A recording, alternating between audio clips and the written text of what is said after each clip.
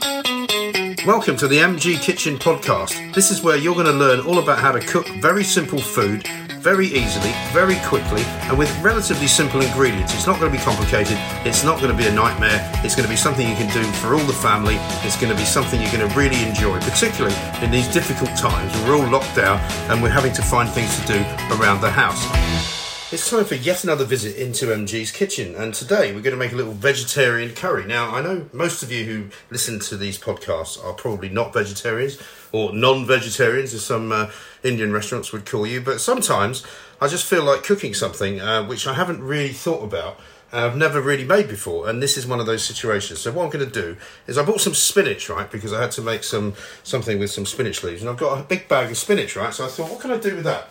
And this is part of what I do when I'm cooking. I just kind of make use of what I have lying around. So what I thought I would do is I'll make a spinach and chickpea curry. Now, spinach and chickpeas, if you went into an Indian restaurant and ordered it, they would call that a chana saag, I would imagine, because it's a mixture of chana masala and basically saag bhaji. Because I've got some great ingredients. I'm going to put in some turmeric. I'm going to put in my secret garlic pickle, which is fantastic, which I've got from the Mother India cookbook. I'm going to put some ground coriander. I'm going to put in some Kashmiri chilies, some ground cumin, some yellow mustard seeds, some green cardamom, some cloves, onion, garlic, bit of a cinnamon stick, some chickpeas, and I've got a leftover half a tomato that's going in as well, and I've got a tiny little bit of passata left in a bottle, so that's also going to go in. So this is all a bit of a mishmash of what I've got left hanging around towards the end of the week before I have to go away for a couple of days. So this is what I'm going to make. So you'll hear me making it. I'm going to basically cook it for as long as it needs to be cooked for, and I'm going to use it probably from in the freezer, and I'll just have it as a little side dish. Whenever I have a curry, I'll put this out as a little side vegetable dish. And if you're serving it to a vegetarian, obviously it can be a main course. So here we go. It's going to be great. Now, like all good curries, this one starts with a bit of butter and a bit of vegetable oil. Now, I don't cook with ghee because I think it's a little bit over the top and a little bit kind of fatty and a little bit too disgusting.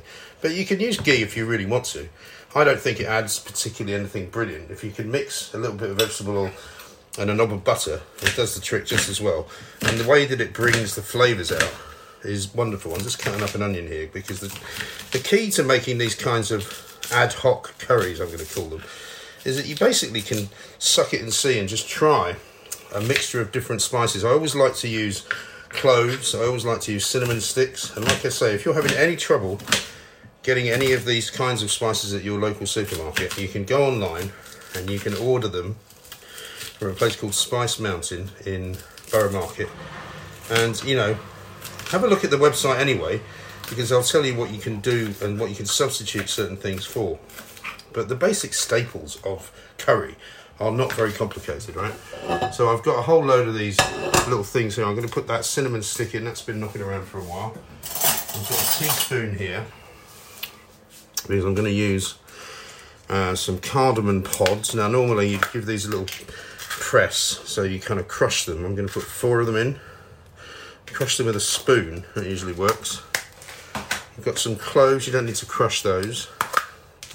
I'm going to put like 1, 2, 3, 4 cloves, that'll do. And now a teaspoon of yellow mustard seeds. You can get black mustard seeds as well, which are also pretty good. But this gives a nice flavour. And this is what they'll call the hard spices as opposed to the soft powdery ones, because that's what you put in first. And then I've got some chilies here, Kashmiri chilies, which give a really nice hot flavour, but they're not too crazy. And they give it a nice red colouring as well. And they're dried. So you can kind of break those up. Keep the seeds as well, of course, because the seeds keep it hot. And then what you're going to do is you're going to let all this kind of fry up a little bit, and you'll smell the amazing aroma. You'll think your kitchen smells like an Indian restaurant, which some people don't like, but I love, frankly. I'm going to crush the cardamom pods. You literally just press the back of the spoon on them on top of a cutting board like that. And then they kind of open in half almost. Of course, you don't do it too hard like that, otherwise you'd lose the whole cardamom pod. And it goes on the floor, you never see it again. So that's all of that. And once that all starts to sort of get together and cook for a while and starts to sizzle, then you put the onions in, then you put the garlic in. I'm just going to chop the garlic now. And again, the great thing about curry is it's one of those dishes that you can cook and just leave to simmer for a few hours. And of course, if you wanted to, because you couldn't bear the thought of actually having a meal without any meat in it, you could put chicken in this if you wanted to, or lamb. But it just so happens that I think I'll just do it without. Just occasionally, and don't kill me for this, I will eat a vegetarian dish, and particularly if it's an Indian one, because they're so flavoursome, they're so beautiful. You don't always need to have meat. And it's not bad to have a night off, you know, once in a while. Most of my dishes are, of course, with meat, non-vegetarian, but this one won't be. And I know that some of you who listen to the show and some of you who listen to the podcast will be vegetarians. Many of you will ask me to please occasionally do vegetarian dishes, so here we go. So everything's sizzling in the pan now. The onions and the garlic are in. I'm putting in a teaspoon of turmeric, which is that very bright sort of yellowy stuff. A little bit of ground cumin. Not too much of that, but maybe about half a teaspoon. And I'm going to put in some of this liquid from the passata that I've got. About a third of a bottle of passata left. And as ever, we fill that up with water because it was starting to get a little bit hot at the bottom of that pan. And what you don't want to do is burn anything, so I'm going to just put the rest of it in there. It'll give it a little colour anyway, if nothing else. And you can hear all that now mingling together. And of course the powder, the dried curry powder, will thicken the sauce as well. So it's got kind of a nice little colour to it at the moment. Let's put in this ground coriander. You can put coriander seeds, which are always good, but ground coriander is also good. I'll put about, I'd say maybe a teaspoon of that.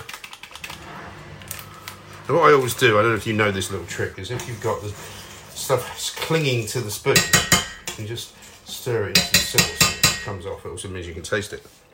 It's already got a lovely curry taste to it. Right, so that's pretty much the start of the spices. Now I can put the chickpeas in now if I want to, but I'm not quite ready to do that. I've also got my secret curry garlic pickle, which is amazing, which you can't really make unless you've got the recipe, which I can't necessarily give you because it belongs to Mother India restaurant and their cookbook.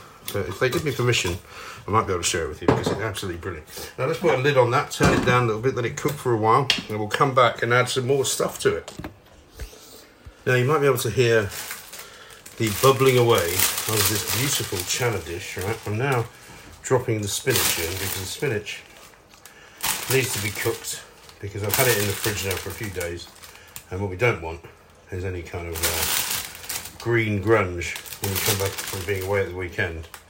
So I'm throwing some in there. Now what you got to remember about spinach is that it kind of melts down into not very much, and whenever you eat spinach in an Indian restaurant, you'll probably know that it tends to be quite thick, so you can pretty much put as much spinach in as you like, and it will eventually just cook down and become part of the dish. I'm looking forward to this because, like I said, I've never actually made it before. This is an entirely new experiment for me. I'm just putting it all in.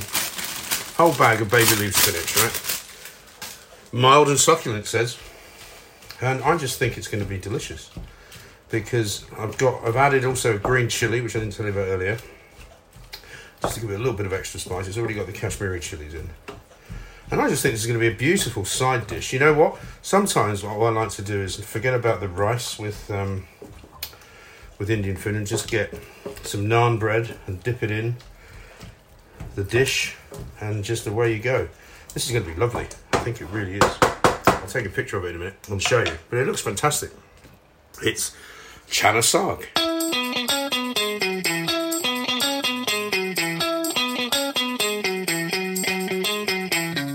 Now the chana saag, as we know, involves quite a lot of ingredients because it's a curry and I made it from scratch. To basically start it off, you're going to need some vegetable oil and a tablespoon of butter. You put that in the pan first.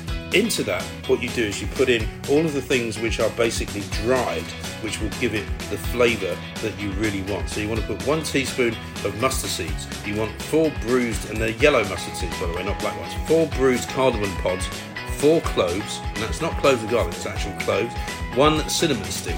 You're then going to put in some Kashmiri chilies. 2 of those would be good, rip them up, just chuck them in.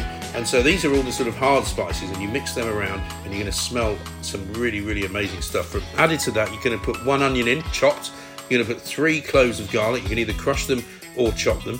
Then you're going to add basically all the other types of spices that are powdered. So 1 teaspoon of turmeric. You're going to need 1 teaspoon of ground coriander. You're going to need half a teaspoon of ground cumin, and you're going to actually put in as well 1 green chilli, 1 real live green chilli, which is chopped up.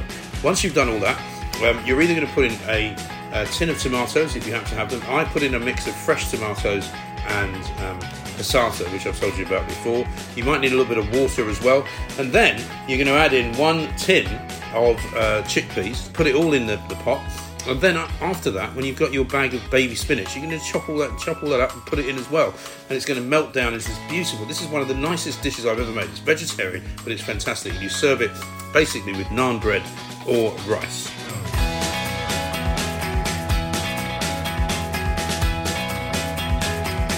Join me again next time for another episode of MG's Kitchen. Don't forget to like, comment and subscribe. And if you want to show me your creations, tweet me at MG's Kitchen.